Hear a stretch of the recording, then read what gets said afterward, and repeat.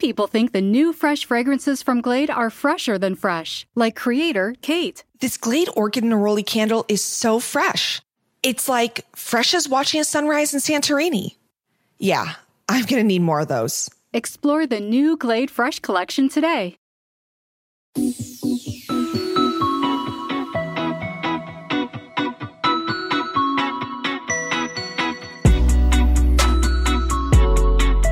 Welcome back to Pod Save the World. I'm Tommy Vitor. I'm Ben Rhodes. Ben, you're I don't even know what country you're in today. You're international though. Yeah. I'm in London. I was going to be like, Ben is in Berlin today. No, you're somewhere abroad. You're in I'm London. in London and going to Amsterdam tomorrow. Oh, I love Amsterdam. Yes. And Amsterdam's such a cool city. I'm seeing friend of the pod, John and Silva tomorrow, and there'll be news TBD about that shortly. Awesome. Well, it's very cool, a little international flair. We have a great show for you all today. We're going to talk a lot about Ukraine. We're going to talk about elections in France and Slovenia, what Elon Musk's purchase of Twitter could mean internationally, and more. And then, Ben, special interview coming. It's sort of a two greatest hits albums put into one. Tell us about it. Yeah, so people may remember, worldos may remember that at the beginning of the war in Ukraine, two of our go-to reporters who we had on a couple of times each were Christopher Miller, then of BuzzFeed, now Politico, because BuzzFeed no longer does news apparently, and Max. So does that's so shitty. By the way, we should just say they're like shutting down their investigations team. This is an amazing investigations team. Yeah, they've cultivated a lot of good journalism there over the years, and they're just shutting it down, right? And so Chris Miller at least landed at Politico, which is good for him. He'll be back in Ukraine reporting again shortly.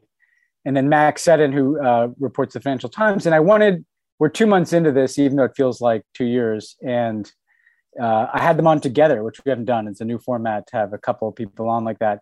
They know each other. It turns out they used to report together in Ukraine. I didn't know Donbass. that. I didn't know that either until we got on the Zoom. And, Max has covered Russia and Chris has covered Ukraine. And so I wanted to step back, do big picture with them.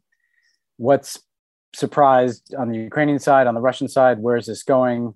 How do people feel about that? What's it been like for them to report on this? So it's a very cool interview from two of the smartest guests we could possibly have. So it's exciting. People should stick around and check it out. Nice. Two like Worldo Autobots combine into a take on the who's the Decepticons here? I guess like Toss and RT. Yeah.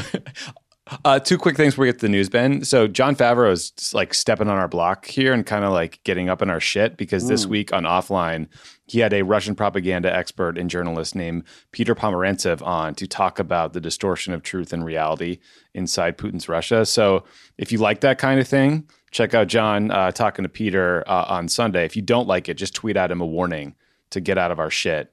Also, another great show for you from Crooked.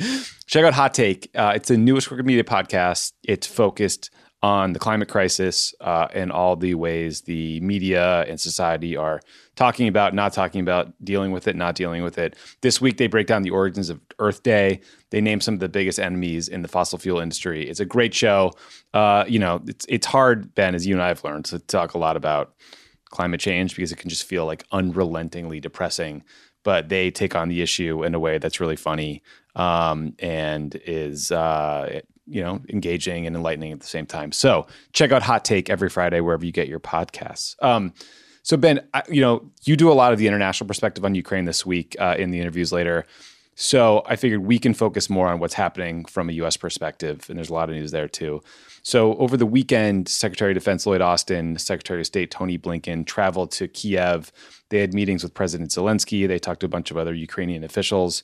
While there, they pledged, I think, $713 million in new assistance for Ukraine, which brings the total to $3.7 billion since the invasion began, which is really an eye-popping number. Tony also announced there will be a new U.S. ambassador to Ukraine. That position has been open for several years. And he said the State Department is going to reopen the embassy in Lviv and then eventually Kiev in the coming weeks. During that trip, Secretary Austin said the U.S. goal is to see Russia so weakened that it could no longer have the power to invade a neighboring state. That comment jumped out at a lot of people as potentially expanding the mission a bit, and it became, fodder for critics of the U.S. effort who say that, America, the cynical take, right, is America is really involved in this war in Ukraine because they want to weaken Russia or punish Russia for the long term. Austin's team says no. The point he's trying to make was that in advance of negotiations over a ceasefire or a peace deal between Ukraine and Russia, we should weaken their military as much as we can, whatever. But Ben, we're seeing this steady escalation of U.S. involvement, right? More weapons, heavier weapons, new drones. What did you make of that comment from Austin and concerns from some folks that this U.S. mission might be growing beyond just, repelling Russia from Ukraine? I mean, I think it kind of is one of those comments that says out loud what like the elephant in the room may be, right? Which is that on the one hand, I think there's a very strong basis for the U.S. to be providing arms and support to a sovereign government of Ukraine, right? Again, as we talked about, this is not like an insurgency against an existing government. This is like a sovereign country that once helped to fight off an invasion. Right. But, it's just the case that the way in which, foreign policy, national security can work sometimes is, it could also be an opportunity to kind of weaken the Russian military and deal a blow to the Russian military and Russian prestige. And part of the problem with kind of applying that rationale to what you're doing in Ukraine is there's a kind of endless escalatory cycle to that, right? Like that suggests that the goal is less to defend Ukraine and more to kind of defeat Russia in some meta sense. And I think that is a bit dangerous, right? And you hear in the interview, even from Chris and Max, who have front row seats and have seen the worst of these atrocities, they both spoke of the kind of unease about at what point does an effort to really humiliate Putin lead to like things that feel unimaginable, like the use of nuclear weapons, use of chemical weapons. And so this is like, I'm sympathetic to Austin and the people in the US government who want to do everything they can to help Ukraine and obviously are, completely repulsed by what Putin's doing.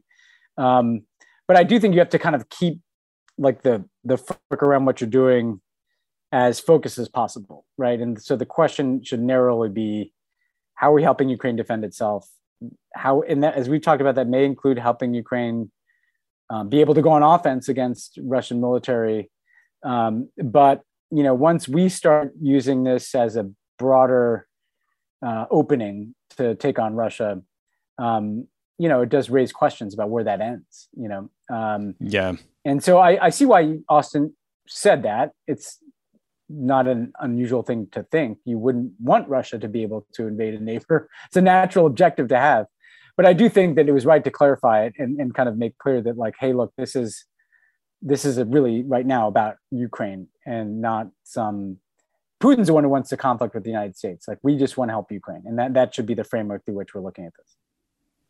Yeah, it both like jumped out at me and made me cringe a little bit, but also I got it. But yeah, I mean, speaking of escalation, Ukraine is now seeking $5 billion per month in economic assistance. $2 billion of that is from the U.S. It's worth mentioning that the UN Secretary General is in Moscow, I believe, right now, meeting with Putin, hoping for a peace deal. But I'm not sure that there's a lot of hope there. But also, Ben, speaking of escalation, there is concern that Russia might be expanding its invasion to include another country, to include Transnistria, which is a breakaway province from Moldova. Transnistria is controlled by pro-Russian separatists. There are Russian troops there. If you're looking at a map, Transnistria is a tiny little sliver of territory on the border of Moldova and Ukraine. If you sort of go just west of Odessa and go up along the river there, you can sort of see it. In recent days, Russian officials have said that the Russian-speaking population is being repressed in Transnistria, which is something we've heard before from them as a pretext to invade Ukraine. Somebody bombed the building that houses the security services there. So the fear is that Russia is going to attempt to occupy all of southern Ukraine, essentially cut the country off from the Black Sea, and then potentially use that land bridge as a way to extend their invasion forces into Transnistria and possibly the rest of Moldova. So that is a pretty escalatory and disconcerting development, which sort of speaks to why Austin might say, yeah, we don't want the capacity to invade another country. Yeah, no, that's right. And I just very quickly on the economic aid, because I've mentioned this before, one of the proposals that's certainly gotten some traction in the left here in Europe is Ukraine has this massive amount of debt, and that's obviously growing. And one way to provide economic assistance to Ukraine would be to forgive a significant amount of that debt, which would probably be at a value of much greater than $5 billion. So there are different ways of providing assistance to Ukraine other than just weapons or just cash, although we're going to be doing both of those things. On the Moldova point, it does feel like, I talked to Chris and Max about this, but Russia's kind of reverted in the incapacity of conquering Kyiv and dislodging the Ukrainian government. They've reverted to the original playbook that most people thought that they'd pursue, which is conquer the Donbass, Eastern Ukraine, connect it down through Mariupol to Crimea. And then the more aggressive version of that is move west through Odessa all the way to Transnistria. And if you think about it, Russia's had several of these frozen pieces of territory where there's this kind of de facto separatist governance. They've had Transnistria and Moldova, South Ossetia and Abkhazia, Georgia, and then the Luhansk and Donetsk in Ukraine. And what Putin may just very well do is this is the moment to just lift the facade on these being frozen conflicts with indigenous, separatist governments and just try to make them all Russian, and that would obviously be hugely escalatory in terms of political consequences in a number of ways. One, even with Mariupol, it's impossible for me to see Ukraine ever agreeing to a peace deal that cedes Mariupol to Russia, right? I mean, no, yeah. It'd be one thing to talk about Crimea, but then to talk about the Donbass and Mariupol, so part of what this escalation does on Russia's side is make any agreement that the Ukrainians could ever accept almost impossible to imagine, right? Then the second thing is Moldova, another non-NATO country in Europe, invading a second European country and trying to bite off a chunk of its territory, even if it's just Transnistria. That again further ups the ante on the West and on NATO, and I'm sure that informs part of how Austin's thinking about this, which is that we want to make this so difficult for the Russians in Ukraine that they don't try to do it in Moldova. And if they did it in Moldova, they might try to do something in the Baltics, which are NATO countries. And look, that's a real issue. And so I think that informs why you would want to be providing the military support to the Ukrainians to defend themselves and to stop this kind of Russian war machine from bearing down on not just Ukrainians, but on Moldovans. Again, if we're really serious about this, so I'm in Europe, they're still buying gas here every day, hundreds of millions of dollars flowing in to finance that Russian war machine. It's not just weapons that should be on the table as we're talking about this. But I do think that we're now in this kind of war of attrition that's about Eastern and Southern Ukraine and potentially Moldova. And that preserves a Ukrainian government in Kyiv, but it attempts to dismember Ukraine and create an outcome that the West could never accept, which is a recipe for kind of an open-ended conflict, Yeah. And, politically, the idea that Zelensky could accept a peace deal that leaves a huge chunk of his population under Russian rule after what we learned about happened in Bucha or the treatment of civilians in Mariupol, it's completely politically untenable, right? So everyone pushing Zelensky to make some peace deal where he cedes territory, the Russians are making that more and more difficult every single day. And I think that's just kind of the reality here. I'm not sure what people want from the guy. It's just reality, and they're consuming more territory. And part of what they're doing that's really chilling, Tommy, is that precisely because they can't occupy places because there's such Ukrainian resistance. In Mariupol, what they seem to do is just try to depopulate the whole city so that you can't have resistance if there are no Ukrainians there because you've killed so many of them, deported them, driven them out of the city. And so Odessa is another place I'd watch, right? Which is that if they're serious about connecting all this territory, they have to go through Odessa. And you see pretty ferocious Ukrainian defense around Odessa, probably for that reason. Yeah. Much more about Ukraine in the interviews later, so check that out. But just a couple stories I saw, Ben, that I wanted to flag for viewers that they should check out too. The Washington Post had a fascinating story about how hackers and I guess Ukrainian intelligence folks sabotaged the railways in Belarus and completely screwed up Russia's efforts to take Kiev and to get troops and material into the city. Very worth reading. There's some good reporting about former German Chancellor Gerhard Schroeder and how he was on the take from Russian oil and gas companies and is just a total scumbag and got hammered with some New York Times reporter and was willing to like just chat about Putin calling him and being his boy. Interesting to read that. It said he drank copious amounts of white wine during the interview, which is code for he got completely hammered during the interview. And said way too much. Yeah, but like fascinating to read that, and what a pariah he's become, and then see all the pressure on Olaf Scholz to encourage Germany to do more to help Ukraine, both with weapons and cutting off oil and gas. And last thing I saw, Ben, and you and I have both sort of seized on this as being a really interesting piece of this story. There was a Twitter thread by a guy named Micah Flea, who is the head of info security at The Intercept. And he was just talking about all the hacking and all the releases of Russian data that we've seen since the beginning of the war. It's like literally hundreds of gigabytes of data from state industries, mining, logging, banks, investment firms, state and local governments. Most of it has probably not even been like looked at all at this point. But it's going to be sitting there on these, hacker websites for years to come. It'll get reviewed. It'll become part of Russian politics. So just a fascinating, like long burn timeline component of this war. Yeah, and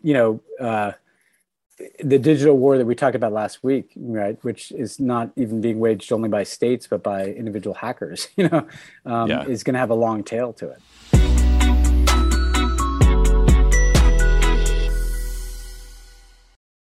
Pod Save the World is brought to you by the UN Refugee Agency. The UN Refugee Agency, or UNHCR, responds to emergencies and provides long-term solutions for refugees. They provide aid in over 130 countries, including Ukraine, Syria, Afghanistan, and Sudan, where people are forced to flee from war and persecution at their greatest moment of need.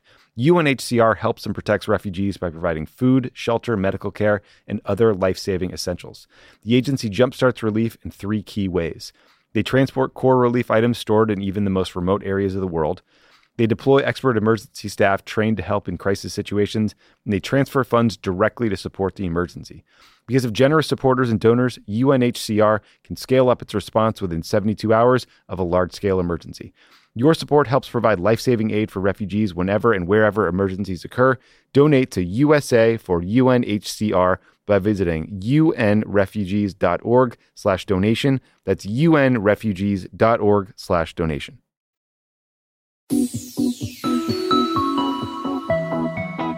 So let's talk about some elections. So first in France, we talked about this a couple times, the round 1 and the polling leading to round 2. President Emmanuel Macron won a second term. He'll be the first French president to get reelected in 20 years. Macron beat right-wing racist nutjob Marie Le Pen badly. He got 58% of the vote. She got 41% of the vote.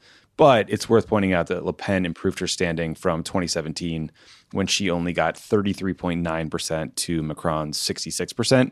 So, look, I was a bit of a bedwetter to or dig up a 2016 phrase, Ben, about this race. The trajectory of the polling seemed bad going in, but obviously he won handily, and a win is a win. Macron has 5 more years.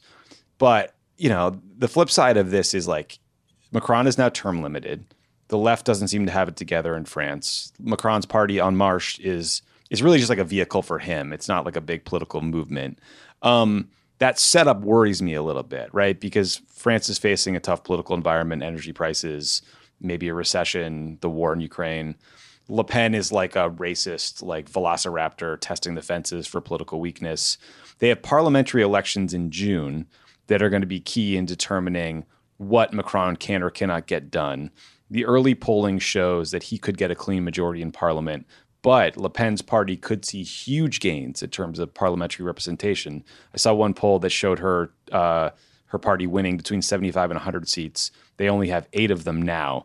So I don't know, Ben, when you looked at these results, what was your read? Like, how optimistic or pessimistic did it make you feel?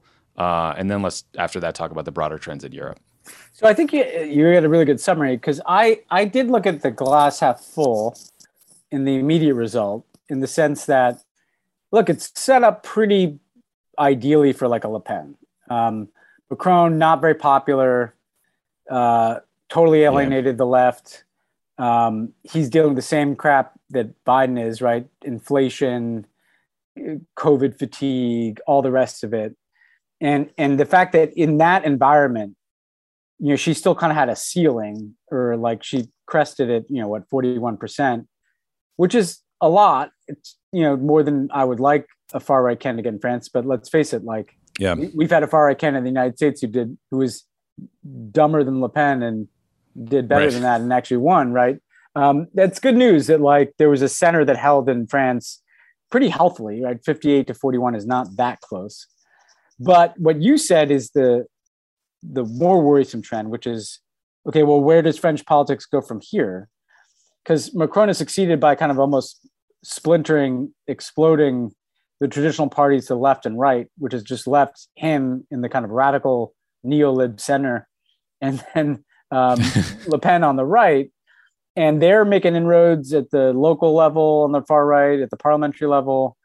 And so I think that while we breathe a sigh of relief about this result, like there has to be, like on March when he built it, he said it was going to become this political party. Not really. It's basically been something of a vehicle for Macron's political ambitions. And he's not going to be around after this term. So this does mean that the battle is going to take place in different spaces. Like there needs to be a new movement on the left or on the center right that is strong enough to withstand the next wave of far right politics. And Macron is not the answer to that, because he just won re-election for the last time. So I think that the center of gravity shifts to, can France generate a new political movement?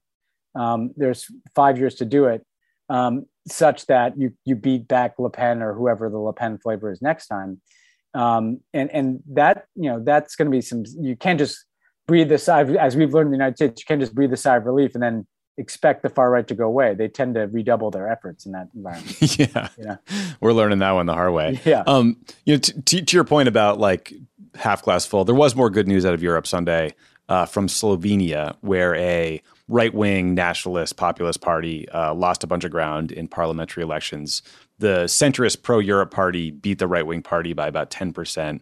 So Robert Golob, I'm probably not saying that right, but the leader of the Freedom Movement Party, which is the more centrist party, is likely to form a government with some smaller left-wing parties that'll topple the current right-wing government. This is great because your favorite leader, Viktor Orban, the right-wing dictator in Hungary, had poured money into this race to try to juice the media in this race. So it does feel like, there was a period, I don't know, a year ago, 2 years ago, 3 years ago, how long have we been doing this fucking show, where we were quite worried about right-wing governments kind of ascendant, and now you are seeing two pretty significant losses for these right-wing populists. So it's interesting to see. Yeah, no, it's a big deal. And because we mentioned this, not to sleep on Slovenia, a couple weeks ago after the Hungarian election, I've a friend who's been involved in the organizing there, who kept telling me they're going to win big.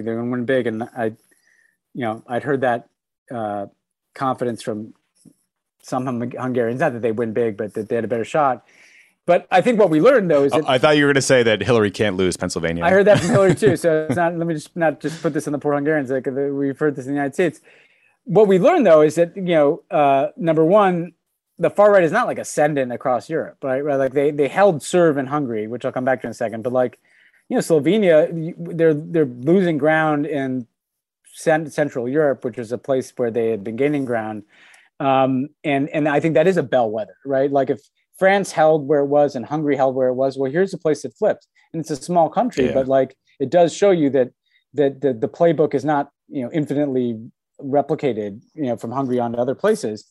And it does also show you that, like, look, in Hungary, like as we talked about, that wasn't a fair fight. Like Orban dominated, controlled the media, intimidated the opposition, intimidate people from even thinking they could vote for the opposition. And Slovenia, like there was some of that present, but not enough of it. And people were able to overcome that. So I think it does show you that, like, the far right is not 10 feet tall here. They're losing in France. They're losing in Slovenia. Just Orban got reelected, but he got reelected because he fixed the system to his whims. And there's stuff to build on there. And people should go to Slovenia and what did you guys do? Like what worked there? It can be replicated in some of these other countries in Central and Eastern Europe where there have been, trouble getting traction on the center left. Yeah, I mean, to sort of round out this this conversation about democracy in Europe, I mean, it is worth noting that there's been some considerable democratic backsliding in Turkey, where recently courts sentenced several well-known activists to very long jail sentences, in some cases life in prison, for charges related to protests. So Erdogan is certainly clamping down on any semblance of an opposition to him or free speech or, you know, the ability of people to protest his regime. Yeah, and he's probably, like, Erdogan has been very skillful over the years, including in the Obama years, which we have to obviously acknowledge, in like leveraging when like Europe and the United States needs him for other stuff, like, you know, whether it's refugees or ISIS or whatever. Yep.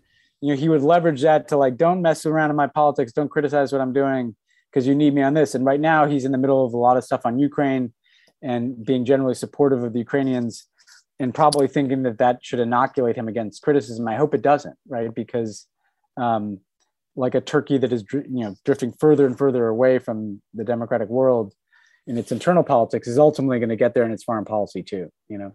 So I think I just hope that like there's a capacity to call out these kind of abuses and excesses, you know, while recognizing that Turkey has other reasons to support Ukraine for its own interests. Yeah, well said. So if you've turned on Twitter lately, Ben, you've probably seen many an overwrought tweet about Elon Musk and Twitter itself. We can litigate that, we can not, but I also thought it would be fun to take a minute to think about the impacts that Musk's purchase could have from an international perspective. Because like there's a few different pieces of this. There's a lot we don't know yet. But I mean, big picture, obviously, if Donald Trump gets back on the platform, that has a global impact. It's been nice not having a president tweeting nuclear threats, for example. If Elon rolls back moderation on Twitter, that makes life generally suck for users. But more specifically, there's some things Elon says he wants to do that I think would really impact people in foreign countries. First, he says he wants to get rid of anonymous accounts. So he wants all accounts to be from verified humans. I get the sentiment there. I understand the thinking. Maybe it's a good idea. I don't know. But I think it also could be chilling for journalists and activists who use anonymous accounts to publish information about government officials in places where they don't have as robust a freedom of speech as we do. Second, Elon says he wants to open source the Twitter algorithm. Again, I have zero technical understanding of what that would entail. But it does seem worth thinking about which entities would have the ability to understand that information and use it to their advantage. It seems more likely that it would be a government or an intel agency or whoever that could manipulate that information. And then third, I mean, I wonder what leverage this sale could give foreign actors who want Twitter to do stuff. For example, we know that in 2021, the Indian government demanded that Twitter censor critics of their handling of COVID. How will Elon respond to those demands? How will Elon respond if the Indian government says, censor these accounts or we're not going to let you sell Teslas in Mumbai? You know, so like a lot to think through. I mean, I saw Elon just tweeted that free speech to him is complying with the law, no more, no less. He doesn't seem to understand that there isn't a global set of laws around speech. You know, maybe he's referring to the United States, but what does that mean for a user in Nigeria? I don't know. Any thoughts on this one? Yeah, I mean, first of all, like it's kind of fucked up to have like an economy where two billionaires, Elon Musk and Mark Zuckerberg, kind of personally control the means of. It used to be the means of production. Now they control the means of information and communication, right? Yeah. Don't love it. We have oligarchs of our own, and it's just not healthy that a guy can spend $54 billion buying Twitter as like a personal tool. That said, on the anonymous point, look, I totally agree with you that there are points, there are individual cases where anonymous accounts on social media are critical to the safety and security of important work that's being done. And I should add, to get at the issue he wants to deal with, I think, presumably what he wants to deal with is bots and the distortion of speech and the distortion of the Twitter algorithm by the kind of mass scaling up of the use of automated speech. Elon Musk is the technologist enthusiast, right? There have to be, I think, and I'm pretty sure from the conversations I've had, there are technological ways of determining what is a bot and what is a human without getting rid of anonymity in general, right? So It requires a little extra work and probably a little extra resources, of which Elon Musk seems to have a lot. But if his objective is to get bots, automated speech off the platform, I think that's different than saying you're getting rid of anonymity in general.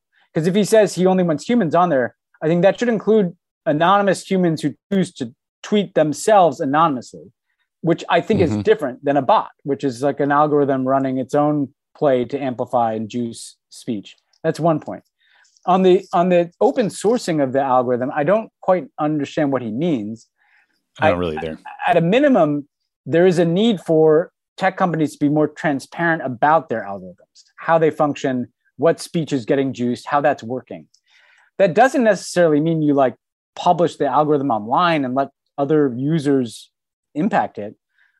It should mean like government regulators, like Obama used this example in a speech he gave on disinformation at Stanford the other day, which I thought was pretty good. So I'll use it too, which is like, okay, you're the hot dog company. You don't want to share your recipe for your hot dogs publicly so that your competitors can steal it.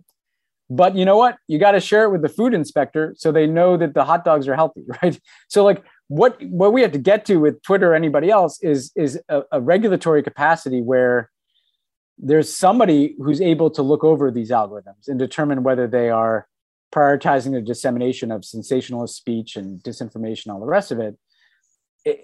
That's different than this kind of, I'm going to publish the algorithm online. And so here too, I think, we need more details. And then on the free speech kind of absolutism, like he's going to run into the fact that most countries have different laws on this. And, he's, like you said, vulnerable to leverage from places where Tesla operates. That's a big, bright, blinking flag as it begins with. But then also, like, if we're just open season here, there's a reason people went. Tommy, you're the one who like first really got me looking into 4chan and 8chan and the places where QAnon and other conspiracy theories really took off. Like Twitter was clearly doing something that pushed those people off that platform. I mean, I don't think it's necessarily like good for anybody if Twitter just becomes the kind of repository of every completely insane QAnon type conspiracy theory in the name of Elon Musk's kind of personal, Silicon Valley salon view of free speech, So look, the intentions he's articulating are not like bad ones. Like we'd like to get rid of bots and automated speech, that we'd like to be more transparent about algorithms. We want to protect free speech, but like how that's implemented could go badly wrong too. So it's not clear to me that Elon Musk like listens to a lot of people around him. So we'll have to watch this one. Yeah, like I don't hate the guy. Tesla's great. SpaceX is cool. He's obviously a genius. But like I don't think he's thought hard about any of this stuff. And like all the recent tweets seem to confirm that feeling. Like if you think free speech is just about one set of laws in one country, that doesn't suggest you've spent a lot of time thinking about how hard these questions are.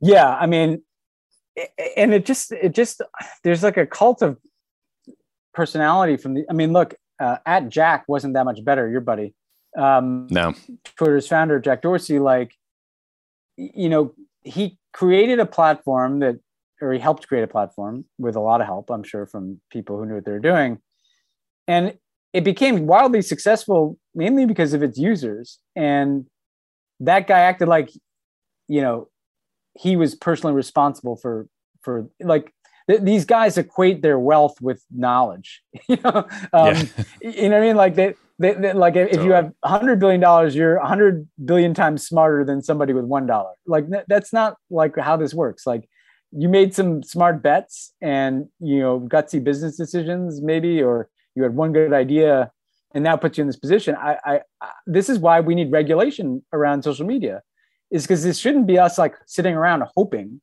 Like we regulate airplanes. Like we don't sit around and hope that a billionaire who buys an airline is going to make sure that it's safe.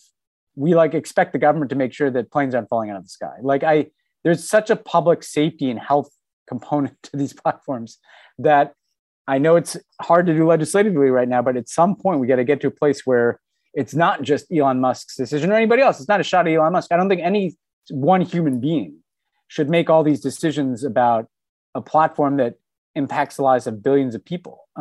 That's not how we look at food or medicine or, frankly, traditional media for that matter. I don't know why there's this carve out infinitely for technology platforms.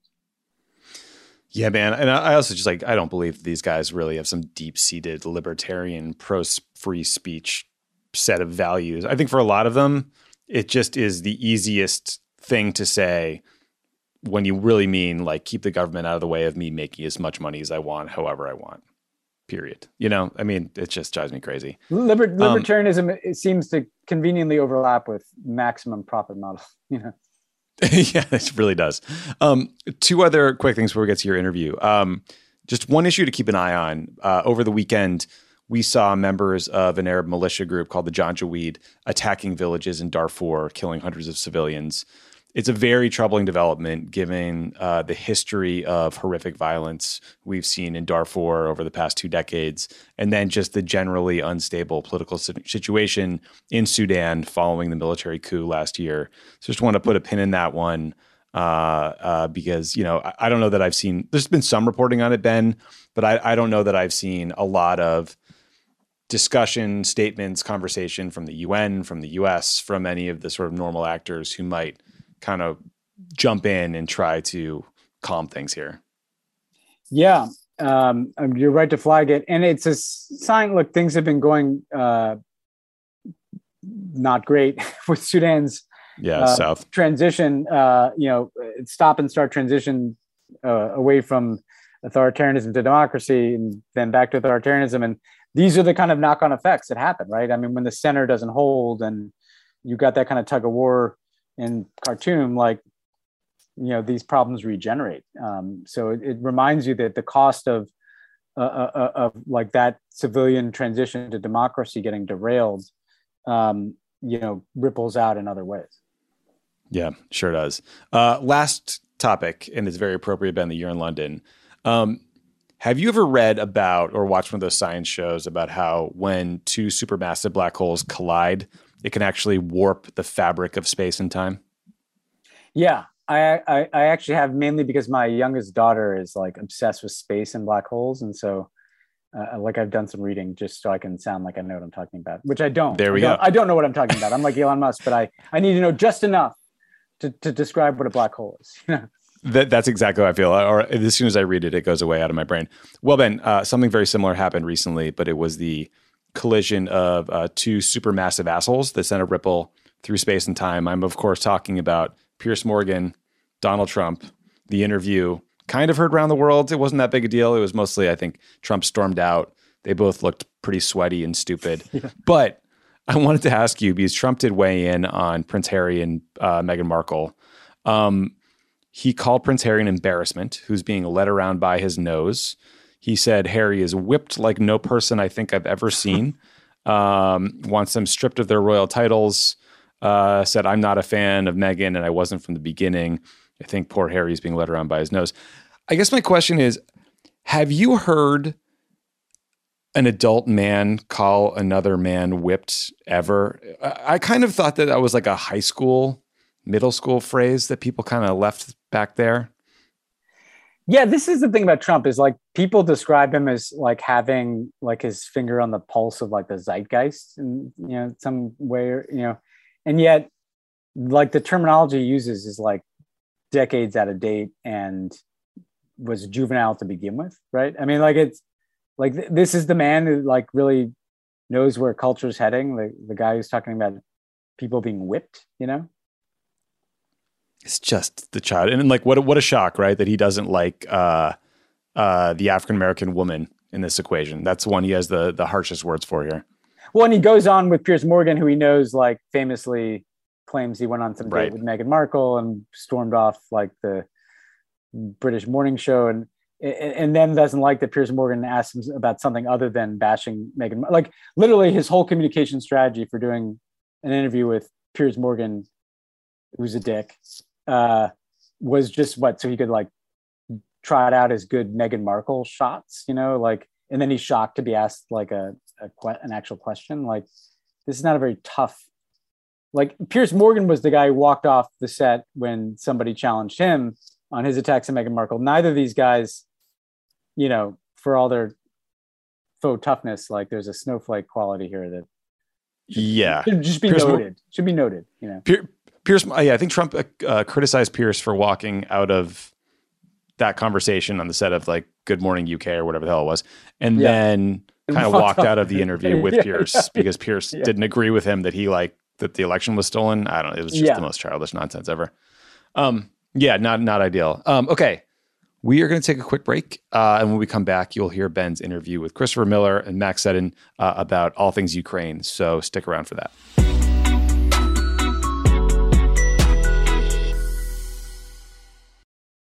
Whether you're a morning person or a bedtime procrastinator, everyone deserves a mattress that works for their style. And you'll find the best mattress for you at Ashley. The new Temper-Adapt collection at Ashley brings you one-of-a-kind body-conforming technology, making every sleep tailored to be your best. The collection also features cool-to-the-touch covers and motion absorption to help minimize sleep disruptions from partners, pets, or kids. Shop the all-new Temper-Adapt collection at Ashley, in-store or online at ashley.com. Ashley, for the love of home.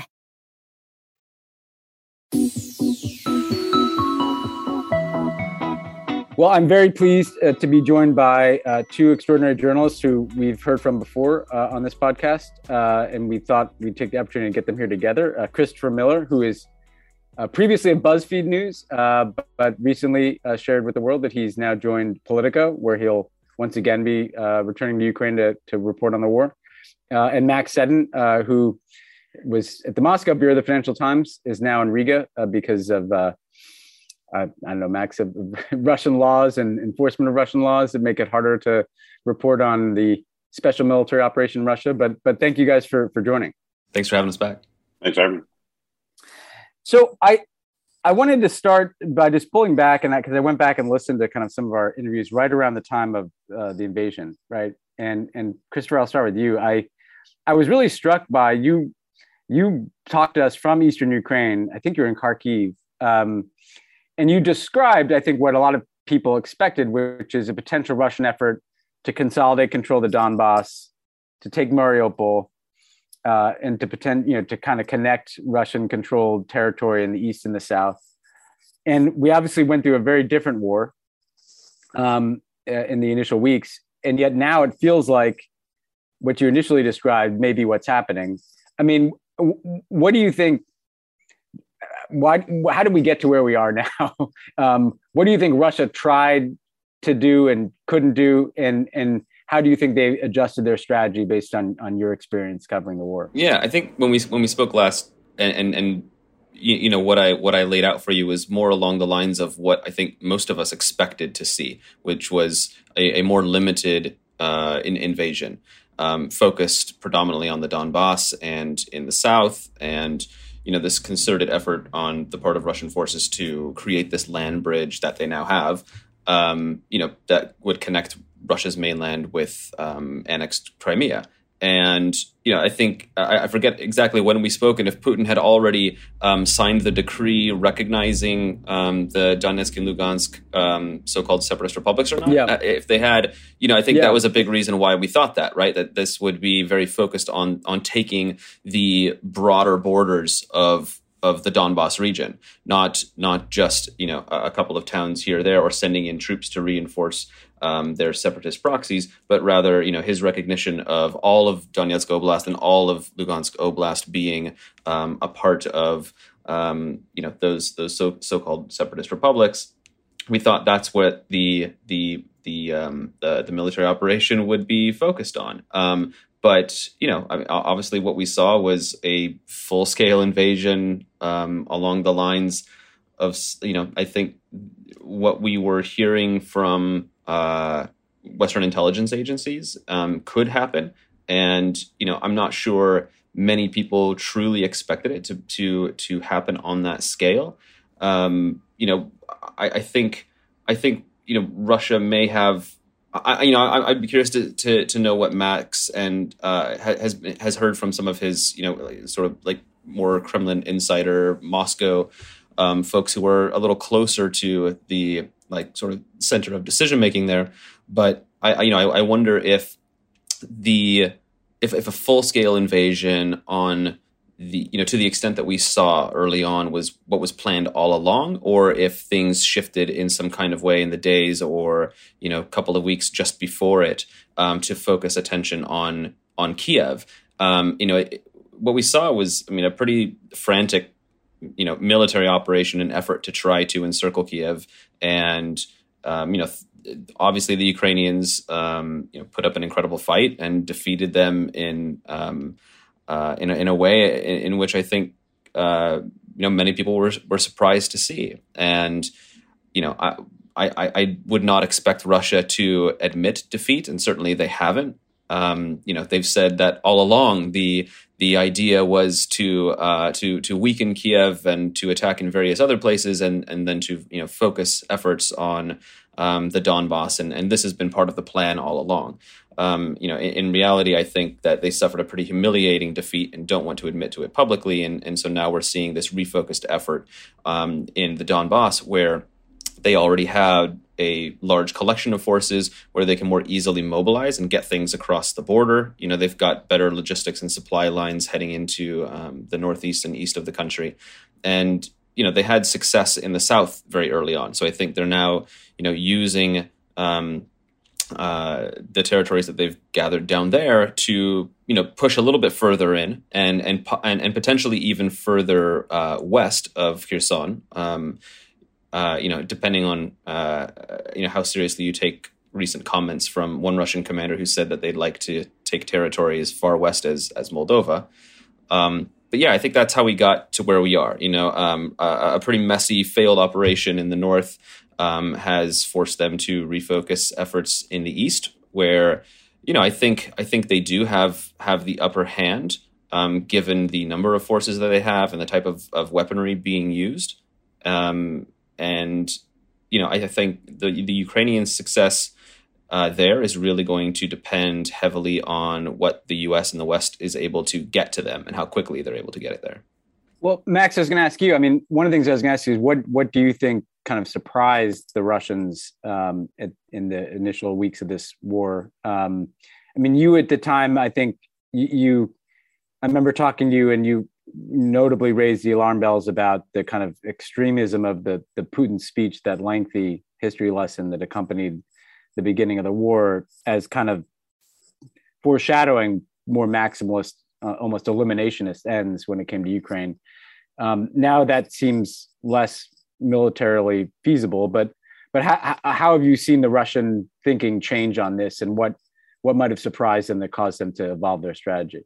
Well, one of the reasons why the initial Russian blitzkrieg failed was because they just had this completely distorted view of what Ukraine is as a country and what they were going to be able to achieve. They seemed to have genuinely thought that they were going to get this over in a couple of days. So Zelensky said that they even found among the first wave of Russian forces, they found some parade uniforms, suggesting they were actually going to have some tank parade down for Shatyk, the main drag in Kiev, on the third or the fourth day of the war. And there was this piece that was published by mistake on RIA Novosti, the Russian state newswire, that was clearly pre-written to be run. Oh, it's 4 days in, we've conquered Ukraine now. Here's what happens next. And that's because it's this sort of classic colonial power mistake of this sort of overconfidence that they actually understand Ukraine much better than they did, that there was a lot more sympathy for for Russia and the Russian position in Ukraine than there was. And I remember hearing this from some invasion cheerleaders, the ones who are most excited about the war in Moscow before it happened, and they were basically talking about it, in the way that the hubristic way that the U.S. talked about Iraq before they went in 2003. They will treat us as liberators, and that obviously didn't happen. And also, we had the Ukrainians turned out to be much better than a lot of people expected, and the Russians turned out to be a lot worse. So one of the problems that Russia had was, in addition to these horrendous intelligence failures, and there are some reports there've already been reprisals domestically within the security services and the army for these intelligence failures. You also saw there was this failure of Russian military tactics. I'm not a military expert. I won't go into this in any great detail, but you would see, and Chris mentioned Kharkiv. That was one place where they would just send a few units, without proper support, often even without proper equipment, to wage some sort of street battle. They would just drive into Kharkiv and get completely slaughtered by Ukrainian units. And you look at, Russia starts suffering these huge casualties. A lot of senior officers, have been killed, including between 7 to 10 generals, depending on who's counting and what you count as confirmation. That's because one thing that Russia never did was, when it was modernizing its military, was reform the command structure, and so that creates both issues on the ground, because the generals have to be there to make anything actually happen. Whereas Ukraine, it did reform its command structure, and if you have much smaller unit out in the field with a much lower ranking commander, they're empowered to make decisions on their own. And then the conditions they've been fighting in, that's very important. It also creates issues of perception, because what gets relayed up the channel, and this is anyone who studied, I think, any authoritarian state, or just read The Emperor by Richard Kapuscinski will know this dynamic, where they just tell the bosses what they think they would like to hear.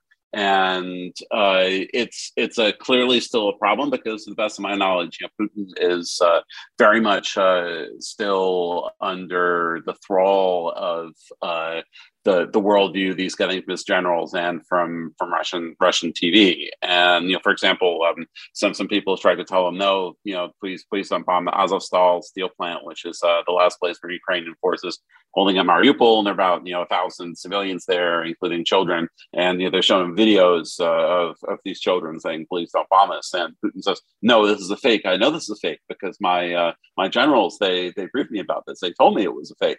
And he's really enthralled to this. Obviously, he has had to collide with reality to a certain extent, because he thought they were going to take Kiev in a few days, and that obviously hasn't happened. So they've redone their strategy somewhat. They pulled out of Kiev and Chernihiv in central Ukraine. They're focusing on the Donbass. They have a single field commander now, which they didn't before, which Western intelligence, I remember, were very surprised by, that they appeared to be just running the whole thing out of Skype, out of the sort of the war room. They have this kind of James Bond style lair in Moscow, and they were just telling everyone what to do long distance, and rather than letting the commanders on the ground run things. Now they do have one such commander. It's the General Alexander Dvornikov, and that means they're going to be able to secure the logistics better.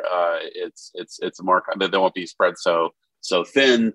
But the problem is that doesn't necessarily mean that we've suffered all these losses, then we're going to actually have to dial back our aims. The indication is that even if the tactical goals may have changed so much, they're not trying to get Kiev, but the goal has always been the same, and you could argue it's been the same for 8 years, which is to destroy Ukraine as we know it. Nikolai Patrushev, who is he's a secretary of the Security Council. He's one of Putin's close advisors, one of a few people that appears to have actually known in advance what exactly they were doing, because most of the Russian elite had no idea.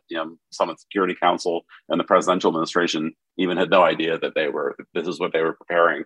He said today that that the West had tried to turn Ukraine into he used the word an antipode, so some sort of opposite, or Putin has used the phrase before, and he used it in his scary declaration of war speech, anti-Russia, because they see this as this existential, Ukraine is this existential threat, because it's showing Russia that actually you can have people who were in the minds of the Russian leadership. They are one people with Russians, but they're living under a completely different political structure and are aligned with the West rather than with Moscow, and that's an existential threat. And so that's why they are going to pursue it. It seems, as far as they possibly can, and the results, if they get their way, are going to be pretty grim. Patrushev was saying that Ukraine was going to collapse into break up into several states as a result of Western support. So that seems to be how they're thinking about it. It's distorted and pretty grim. I would add to Max's thing there, just that the goal, if the goal ever was to occupy Ukraine, to control Ukraine, to put in a puppet government, now it seems that after failing to get Kiev, it really does seem like that the policy has just become one of essentially scorched earth. We're just going to burn the place down. We're going to destroy it and quote unquote to liberate you, but our form of liberation is really just going to be to destroy as much as possible in hopes of also destroying the Ukrainian state and spirit, and while doing so.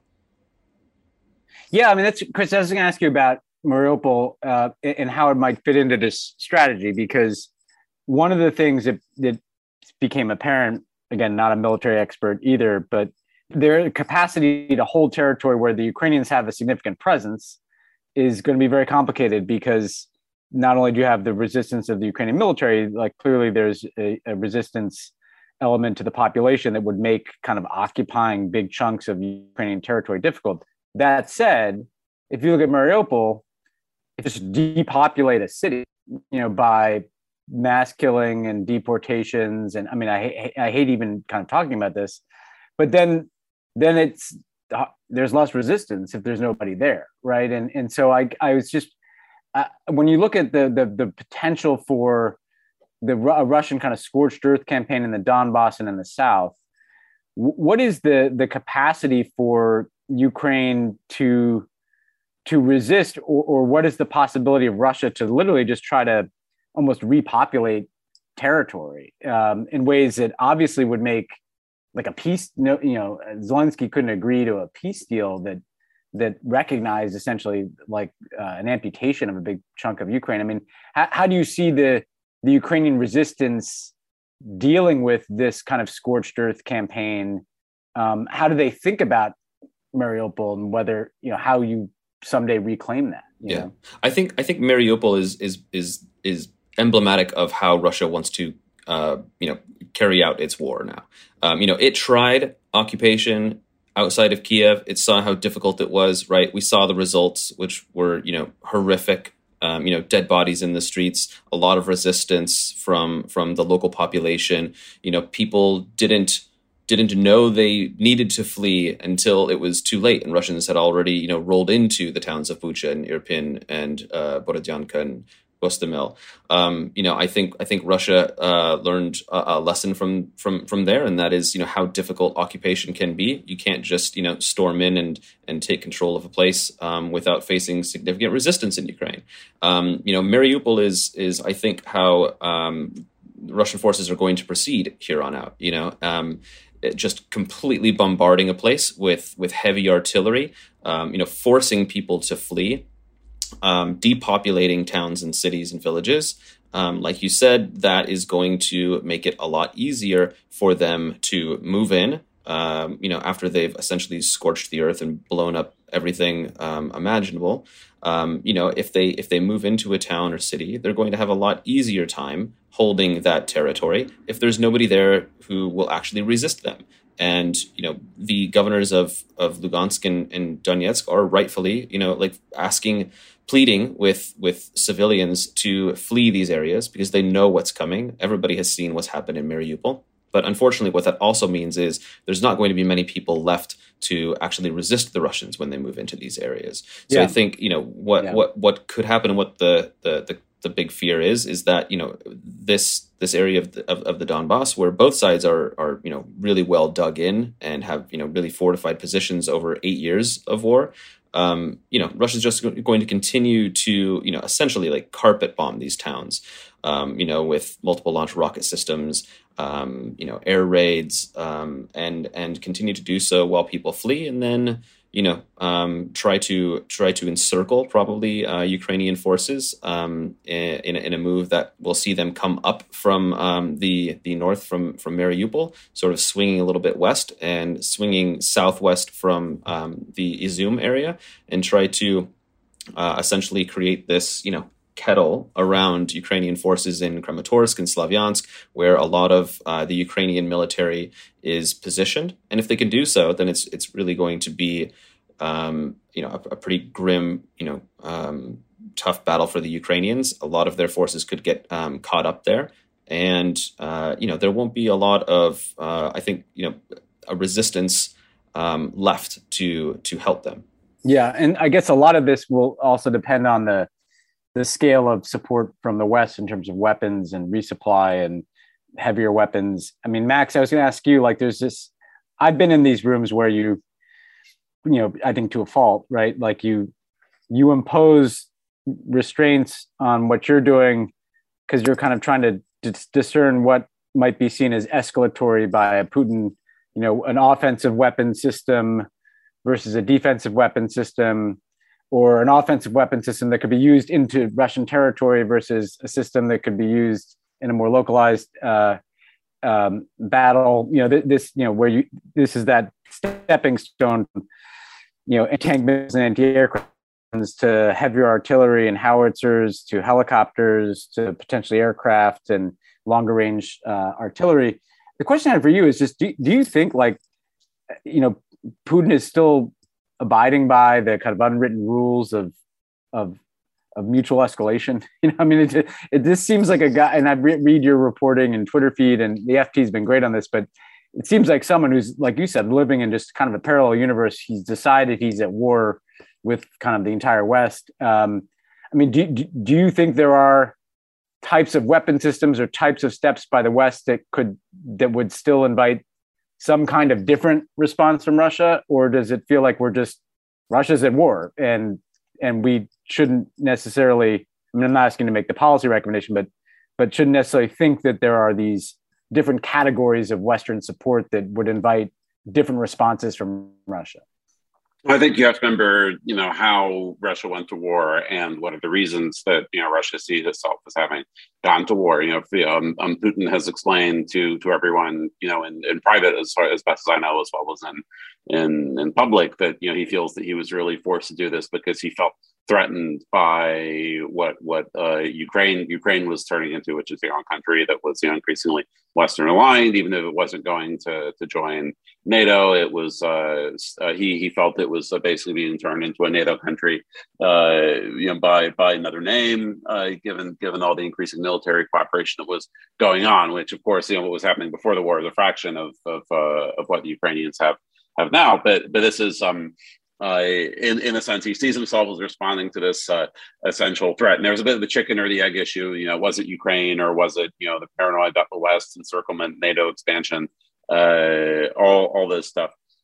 Over decades, it's obviously both, because he's very paranoid about Ukraine. He has these specific, really imperial views about Ukraine, but it's obviously about a lot more than just Ukraine. And he's made it pretty clear that the big war at the end of the day for Russia, it isn't with Ukraine. He doesn't think that Ukraine and Ukrainians have any agency. He thinks it's just a puppet regime run by the West. There's a sense where Putin is really the master of projection in that everything that he is doing, he loves to project back onto the West. And he did create these puppet regimes that basically are just complete tools to the Russian government in the separatist areas of Donetsk and Lugansk. And he has said many times that he thinks that the Zelensky's government is the same thing, except that the U.S. is running it. And the issue is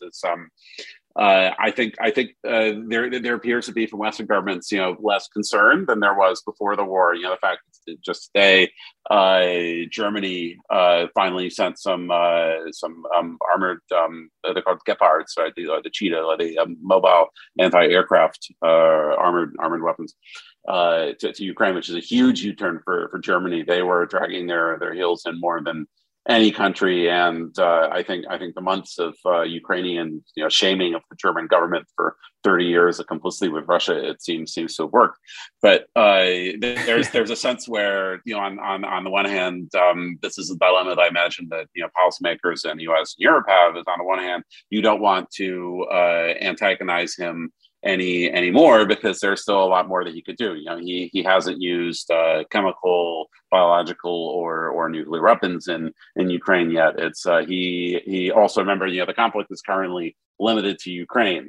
This may not go on forever. Yeah. Right now, we are seeing a lot of worrying rumblings around Moldova, the separatist region of Transnistria, which borders Ukraine, and suggestions that Russia could start something there. Poland is and the Baltics are always the first to be worried because they have borders with Russia that something could happen to them, and that is a danger. You don't want to do that. That's why some of the most dramatic things that Ukraine has called for, like a no-fly zone, which is no-fly zone, something more about than me, but they seem to have dialed that one back a bit. But the sort of things that would directly lead to World War III if they were implemented by the U.S. Yeah. The problem is that if Russia already thinks that it is fighting World War III just in a sort of proxy fashion with the West, or this is some sort of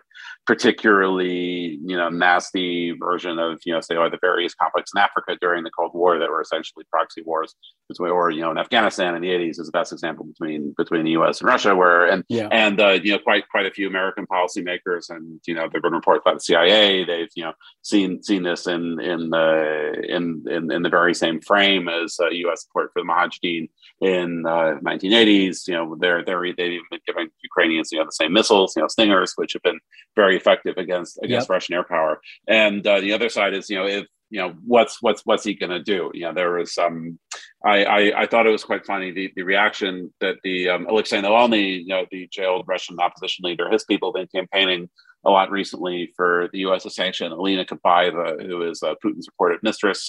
According to the Wall Street Journal, the U.S. has confirmed that she has at least 3 kids with him, and apparently they backed out at the last minute because they were worried that Putin would react in some sort of unpredictable and dangerous way. And the Navalny people, did have a good point, which is, what's he going to do? Invade Ukraine? Raise the city to the ground, execute hundreds of civilians in occupied towns.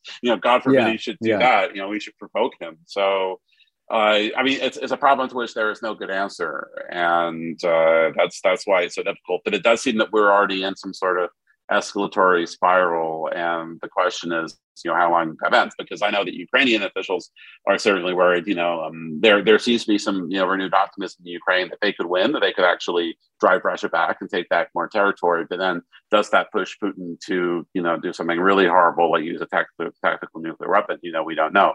But the fact that we're not ruling this out off the bat is itself pretty worrying and indicative, I think. Yeah. No, you never like to have that in your head. Well, one last question for both you guys. I mean, you guys have both covered this war from different perspectives, for many years, and back to the earlier days in the Donbass, and then up through today.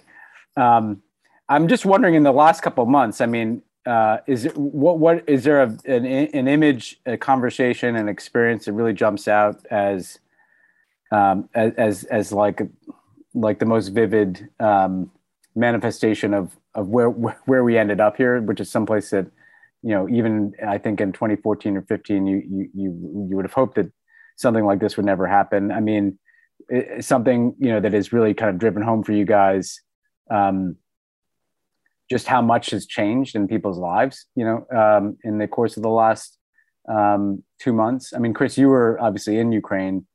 Max, you had to basically deal with having to leave a country that I'm sure you had a lot of relationships in. I mean, what's an image that you would leave our listeners with of something that stands out to you guys? I don't know, Chris, if you want to go first. Sure. There are a lot of I would say, specific moments or interviews that I did or things that I covered on the ground that have really stuck with me.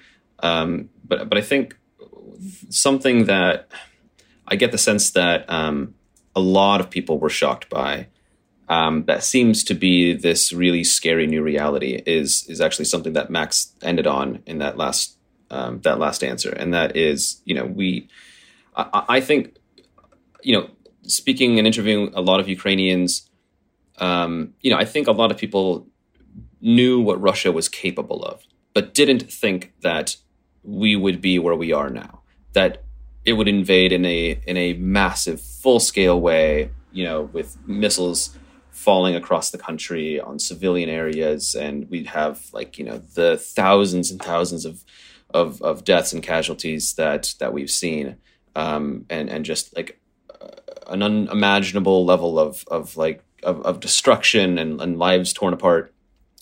And I think I've had a lot of conversations with Ukrainians, regular civilians and government types and military types, who've said, that they fear that nothing is off the table for Putin now, and that really we need to be prepared for anything. And I think that's terrifying, and something that is very much in the minds of people in Ukraine, and probably many people outside of Ukraine's borders as well, is what Max said. And that is, if the Ukrainians continue having the success that they're having, if Western support does end up, bolstering the Ukrainians' defense, and they're able to start taking back territory, or just humiliate, just defeat Russian forces in this really humiliating way, what is he going to do next? I think you have to be prepared for whatever the next worst thing is, because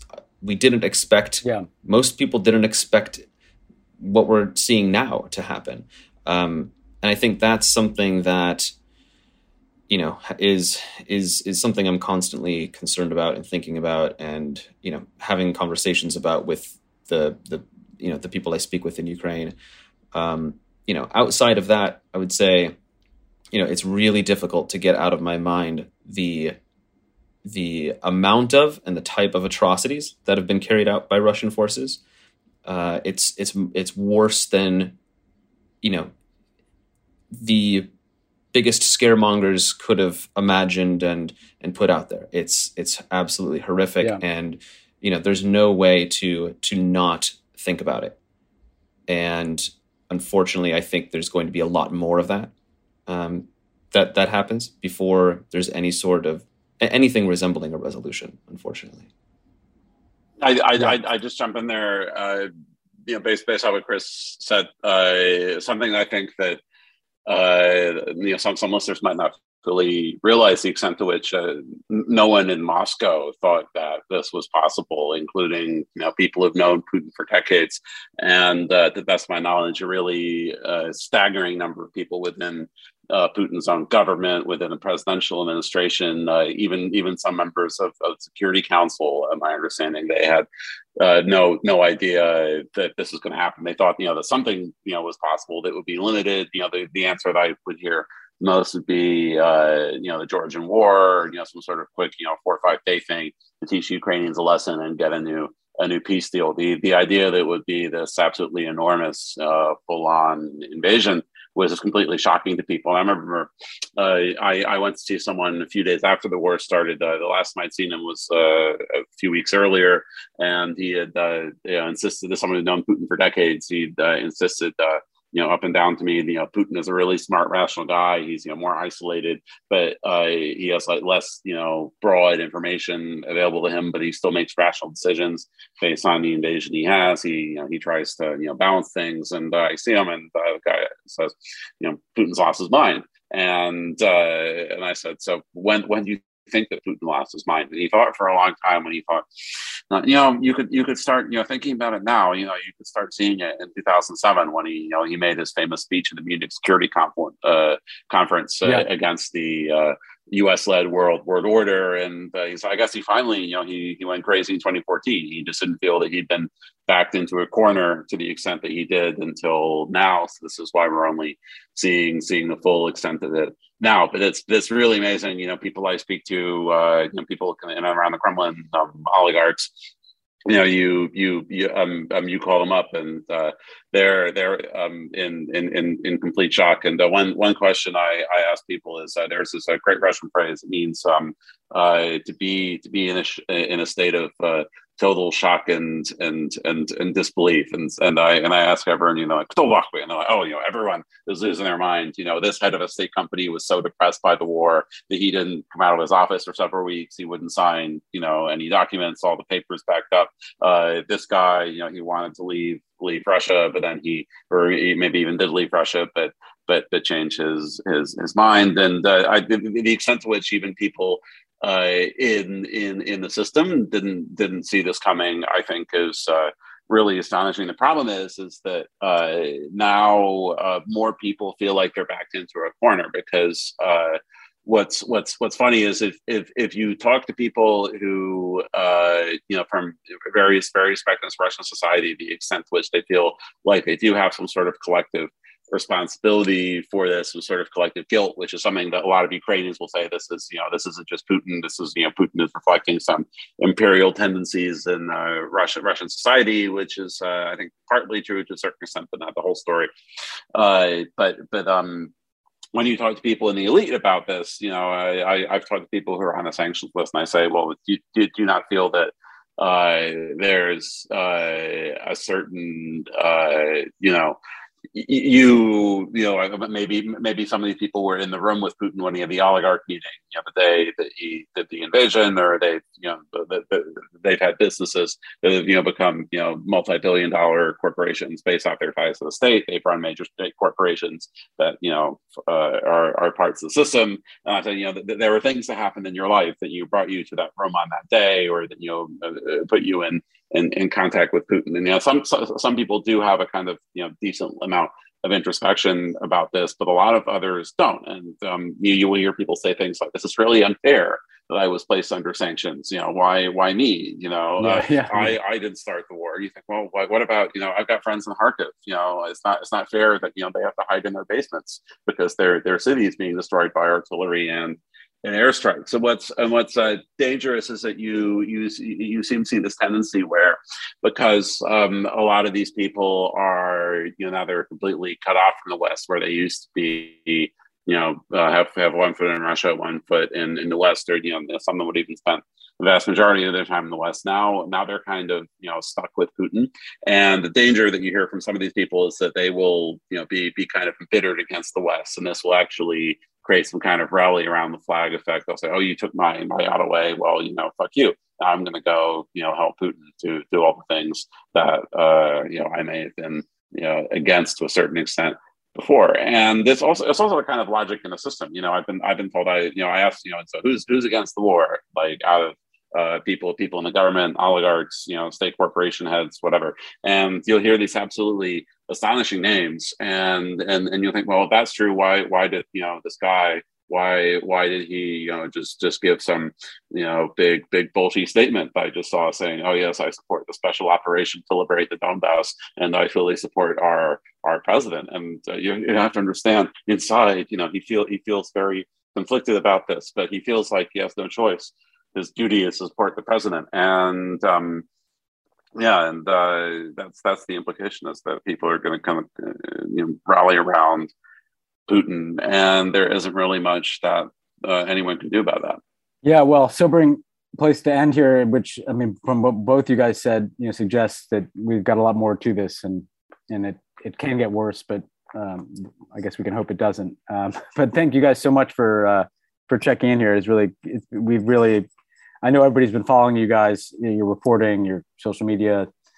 So it's great to have the chance here to check in with you. So Chris, stay safe when you get back out there, and we'll look forward to checking in the future. Thanks, Ben. All right, thank you.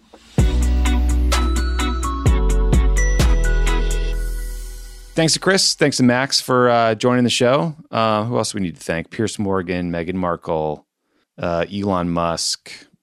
That might be it. I think Anybody our else? team Anybody for putting missing up with here? my like shifting schedule tonight, UK time. You gotta love the fact that I'm 8 hours ahead of you, and I'm the guy who was late. Dude, you're 8 hours ahead? Jesus Christ. yeah. That's brutal. But well, we'll let you go to bed. I'll be back in studio next week, so that'll be easier to manage. All right. Thanks, everybody. Talk to you next week. All right. See ya.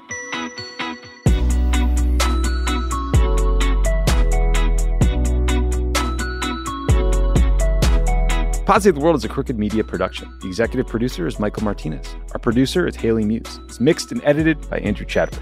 Kyle Seglin is our sound engineer. Thanks to Saul Rubin for production support, and to our digital team, Elijah Cohn, Phoebe Bradford, Milo Kim, and Amelia Montooth, who upload our episodes as videos at youtube.com/crookedmedia.